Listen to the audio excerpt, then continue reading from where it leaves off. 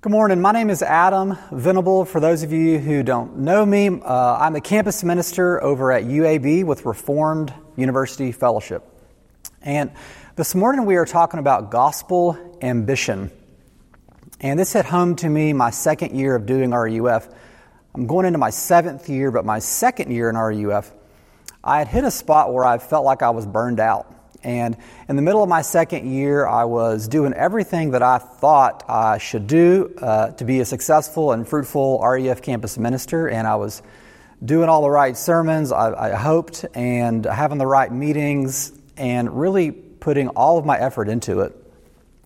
But really felt like I was losing energy to want to do the job. And some of my relationships were suffering because of that. Some of the people that I valued the most, those relationships were becoming more and more challenging. Another thing I thought of, thinking about ambition, was this documentary that's been popular that I've watched. I'm sure some of you have watched, called The Last Dance. It's about the Chicago Bulls and their 6 world championships in the NBA. And one of the themes in that series is ambition, and in particular, the ambition of Michael Jordan, their star player. And he had the ability to get his players to play at a very, very high level. However, the relationships between him and the other players suffered a lot. So that when they finally won these world championships, you always get the feeling that what if they could have the success without the fractured relationships that seem to come from it? Ambition is not always straightforward, and it can be very challenging. And that's what this passage that we're looking at today is all about. Our passion, our ambition, our drive to want to do something. And this sermon, I hope, is very simple. And what I want you to see, what Paul wants you to see, I think, is that we can't stop and think that we're finished, but we've got to keep going and pursue Jesus Christ with our whole heart. We can't think that we're finished, but we've got to keep going and pursue Jesus Christ with our whole heart. So I'm going to read Philippians. This is chapter 3, verses 12 through 16. Philippians 3, verses 12 to 16. This is what God's Word says. Not that I have already obtained this, or am already perfect, but I press on to make it my own, because Christ Jesus has made me His own. Brothers, I do not consider that I have made it my own, but one thing I do, forgetting what lies behind and straining forward to what lies ahead, I press on toward the goal for the prize of the upward call of God in Christ Jesus. Let those of us who are mature think this way, and if in anything you think otherwise, God will reveal that also to you. Only let us hold true to what we have obtained. Would you pray with me? Heavenly Father, we pray that the words of my mouth and the meditations of all of our hearts together would be good and pleasing in your sight, O Lord, our rock and our Redeemer. So this morning we are looking at ambition and gospel ambition. And like I said, the whole point of today's sermon is that we cannot think that we've arrived or we've finished, but we've got to keep going, pursuing Jesus Christ with our whole heart. And I want to look at 3 things about ambition: the pursuit, the enemy, and the fuel. So first, the pursuit. Sometimes when you're looking at a passage in the Bible, there's something kind of nerdy that's actually helpful and important. And this morning, there's one of those things. And it's about a verb, 2 verbs that appear in the passage towards the end. And they're subjunctives, or they get translated that way. And a subjunctive is a kind of verb. It's telling you to do something, but the person telling you to do it is inviting you along with them to go do it together.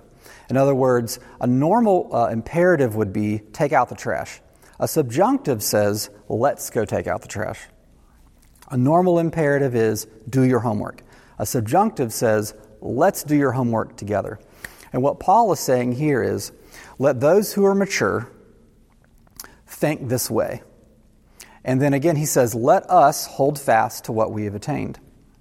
And those are both subjunctives. What Paul is saying is, let's do this. Let's think this way together. If you want to be mature as a Christian, let's do this together. And so he's going to describe his own mindset and his own heart as a way of saying, this is how I want us to be and act together. What does he want us to do? He says twice that he wants us to press on. He says, I'm pressing on toward the upward call in Christ Jesus. 2 different times. He also says that he's straining forward. And the image there is of a runner. Think of an Olympian who's nearing the finish line, and they're straining forward with all their might, trying to reach that finish line. And Paul is saying that's what he's doing. That's what it's like to be a Christian for him. And he's saying, let's do this together. Let's have the same mindset together. And the other image, the verb press on there, it's used in Greek and other places in the hunting world. And so the image is of a hunter who is pursuing his prey. He's pressing on into the forest with a bow and an arrow, and he's trying to hunt down, doing everything he can to pursue that object. And Paul says the thing that we're to pursue is Jesus Christ. The way he describes it is to make Jesus Christ my own. And he's saying, let's do that together. Let's make him our own, the way that a hunter would, and the way that a runner would pursue the finish line. And it's important because the images that the Bible gives us about the Christian life, they're active images of a runner or a hunter. And in other places in the Bible, the image for the Christian life is of a warrior fighting in a battle. That's what it's like to be a Christian, the Bible says, or even a wrestler. That's another image. The point is that the image of the Christian life, it's not a man on a mountaintop who's completely at peace with the world, meditating. That's not the primary image of the Christian life in the Bible, but it's active. It's one of hunting and running and fighting. Paul says that's what it's like. That's what I'm trying to do. That's what I want us to do together, is to pursue, to make Jesus Christ our own. And what does that look like practically in your life, in my life? I think it looks like at least 3 things. And the first, if you want to make Jesus Christ your own, you're going to fight to hear God's word in your life. You're going to fight and claw to get God's word into your heart and into your mind. And that looks like different things sometimes. At the very least, it looks like worshiping God on Sundays and drawing near to God through His word in worship, which right now looks like YouTube videos, but normally it would look like coming to worship, and not just coming to attend, but trying to put your heart and your mind centered on God's word. It might look like getting up at 6 a.m. and reading the Bible and praying for 30 minutes if you have the bandwidth to do that. Sometimes we don't. If you've been up all night taking care of a baby, you don't have that kind of bandwidth. And for you, it might look like falling asleep listening to a sermon, and you don't even get through it. But that's what you've got the bandwidth for. We fight to have God's word in our life. Another way we lay hold of Christ is that we study God's faithful love together. We study God's faithful love. And what that means is that we have a thermometer. It's a spiritual thermometer. And it is taking our temperature about our sense, our trust that God, you are faithful and you love me and you're going to take care of me. And when that sense starts to go away in our heart and our mind, our thermometer goes off and tells us, and we go and we pray to God, God, I have lost sense that you love me. I need you to help me. Or you go to a friend and you tell your friend, I just don't feel God's love in my life anymore. Would you pray for me? To lay hold of Jesus Christ, we fight for God's word and we study God's faithful love. And the last thing I think is that you search for locked rooms in your heart. Search for locked rooms in your heart. And that means this, that we are prone to say to God, God, you can have all these parts of my life in my heart, but these parts I am keeping for myself. These rooms will remain locked. They're under my control. God, you cannot have them. And because we're prone to do that, we have to keep watch out for them. And when we find them, to go to God and say, Lord Jesus, there is a part of my life that I have kept for myself, and I'm scared to give it to you. Would you help me to unlock this door, to allow you into this part of my life, start to rearrange the furniture? Or maybe it looks like going to a friend and saying, There is a part of my life that I have held back from God my whole life. And I don't know how to allow Him in, but would you pray for me that He would come into my life in that locked room? So those are ways that we can lay hold of Jesus Christ. That's the pursuit. But what's the enemy? What's the enemy? And he hints at this in the passage when Paul says, "Not that I have already obtained it or am perfect." Not that I have already obtained it or am perfect. Paul says, I want to lay hold of Jesus Christ. I want to make Him my own. I'm pursuing Him. And I want you to know, I want to emphasize that I'm not there yet. I haven't arrived. I'm not finished. God's not done with me. I still struggle. There's still lots of parts of my life that need to be transformed. And I'm praying for God to be patient with me because of that. Now, how does this look, I think, in the secular world sometimes?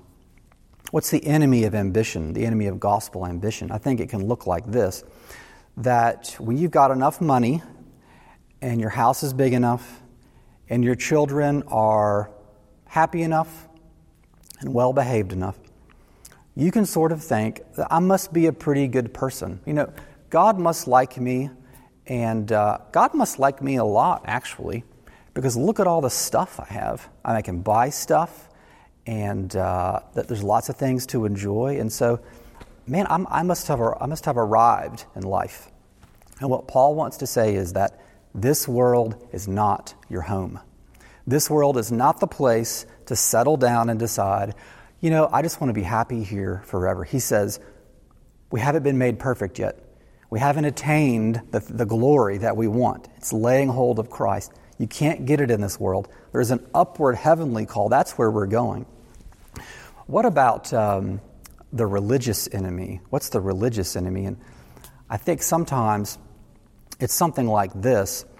The demands of being a warrior and a hunter and a wrestler and running the race of laying hold of Jesus Christ, it's hard, it's difficult.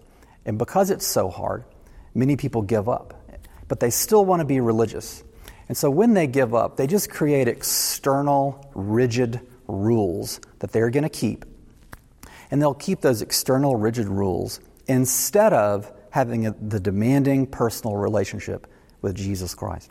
And when you do that, you become very impatient with other people and impatient with yourself, but also sometimes very impressed with yourself.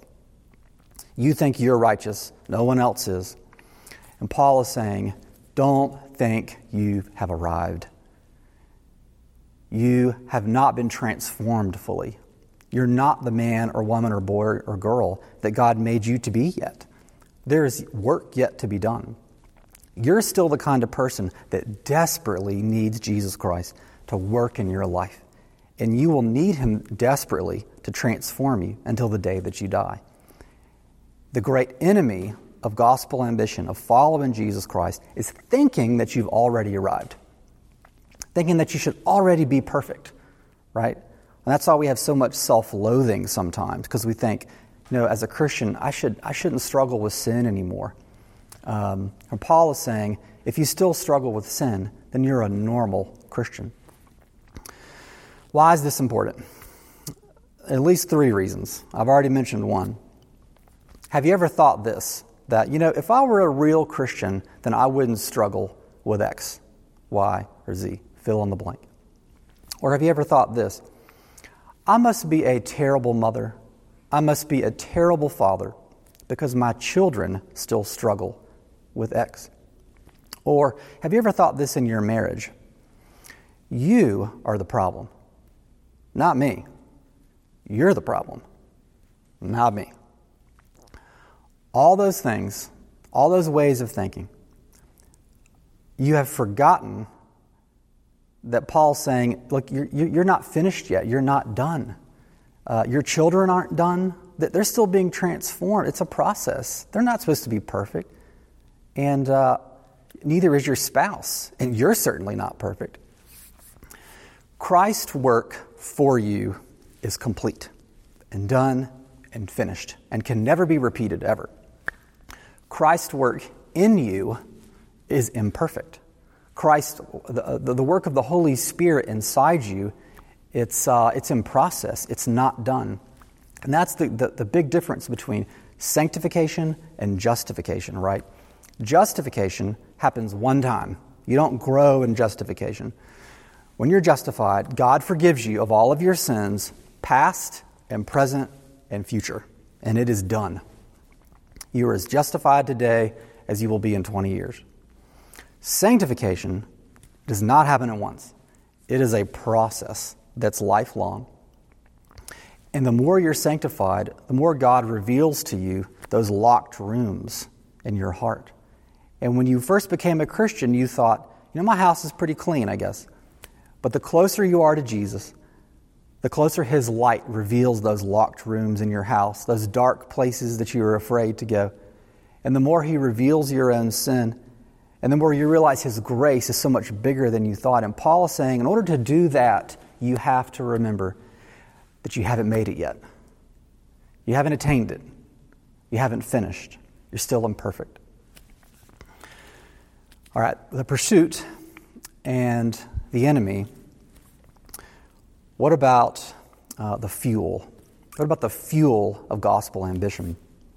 And he says this, and it's just a short phrase. We could have almost missed it, right in the middle as he's saying, I want to make Jesus Christ my own. He says, because Christ Jesus has made me His own. I want to pursue Jesus Christ because He pursued me. I want to lay hold of Jesus Christ because He has already, in the past, it's already done and finished. He's already laid hold of me, and He could never leave me nor forsake me. He has got me. And that's what's going to fuel me to want to lay hold of Him. Now, there's many different things that fuel us in life, right? I was reading an article this week, and the title of the article was The Joy of Doing Nothing. The Joy of Doing Nothing. And it's all about guided meditation and how guided meditation can refuel you and help you to go back into the workplace, which is very demanding. Able to go back and be ambitious about your work because you've done this guided meditation. And the article said that the reason it was helpful was because it helped you to enter into a space where you had no goals. You could throw away all the demands of corporate life, and you could just sit in a space that was peaceful, where there was no goals. The writer of the article said something like, finally they discovered the joy, they discovered the laziness that had always eluded them in life. They had always tried harder and harder and harder, and they were burning out, and then finally in this meditation they were able to just stop and do nothing, and it was so awesome. Now, that's a secular way to sort of fuel yourself, to keep your ambition going. What about religious life? How do Christians do it sometimes? Churches. What are the things that fuel churches besides the gospel? And I think one of them is sometimes liturgy. Sometimes churches, the thing that animates them and excites them and really keeps them going is their liturgy. They're very excited about it. Another thing sometimes is social justice. Churches will be all about social justice. They want to be thoughtful and tangibly show mercy to the poor in their city. And that's really the thing, sometimes, that energizes the church and fuels them. Another thing might be a sense of felt connectedness, that our church is all about feeling connected and like a family and fellowship.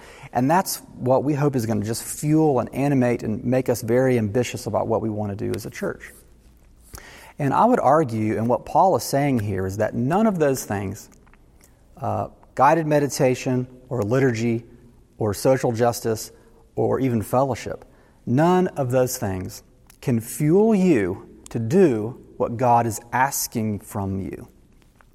Because God is asking, remember, your whole heart.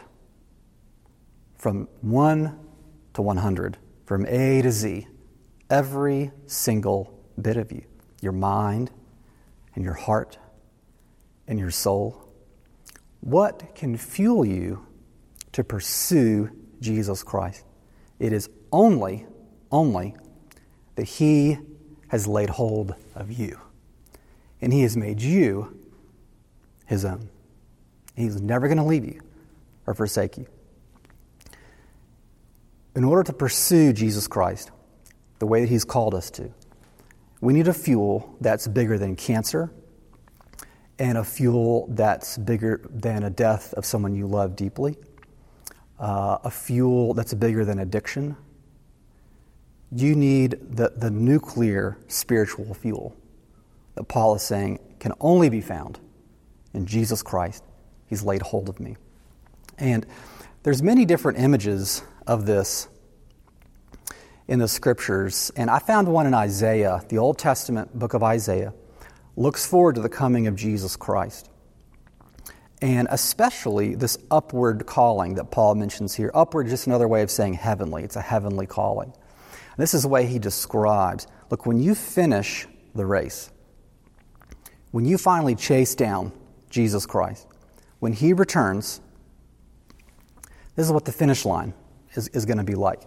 This is what Isaiah says. Arise, shine, for your light has come. As the bridegroom rejoices over the bride, so shall your God rejoice over you. God is saying that He will rejoice over you when you see Him face to face, when you finally lay hold of Jesus Christ the way that He's laid hold of you. When you finally drain every ounce of grace out of Jesus Christ, not that it can ever be drained, but when it's filled you up completely, He's still the Niagara Falls of grace, but it's filled you up completely. When you've laid hold of Him, He will rejoice over you the way that a husband rejoices over his bride on their wedding night. And the book of Zephaniah says that God already rejoices over you with singing. The Bible promises that. God rejoices over you with singing. Did you know that? Already. But the good news is that when He returns, when we reach that upward calling, when we've laid hold of Him by sight, not just by faith, He will rejoice over us and we will feel it. Because right now, we don't always feel it, that He rejoices over us.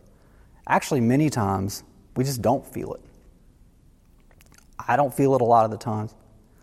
But when He returns and we cross the finish line, His promise, the good news, is that we will feel it forever. Don't you long for that?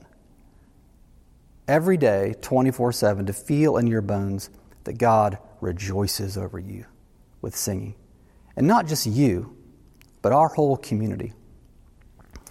So let's not think that we've arrived, but let's keep going, pursuing Jesus Christ, laying hold of Him with our whole hearts. Let's pray together. Heavenly Father, we do confess that it is easy to become indifferent to you, Lord Jesus, to our relationship with you, to your love for us.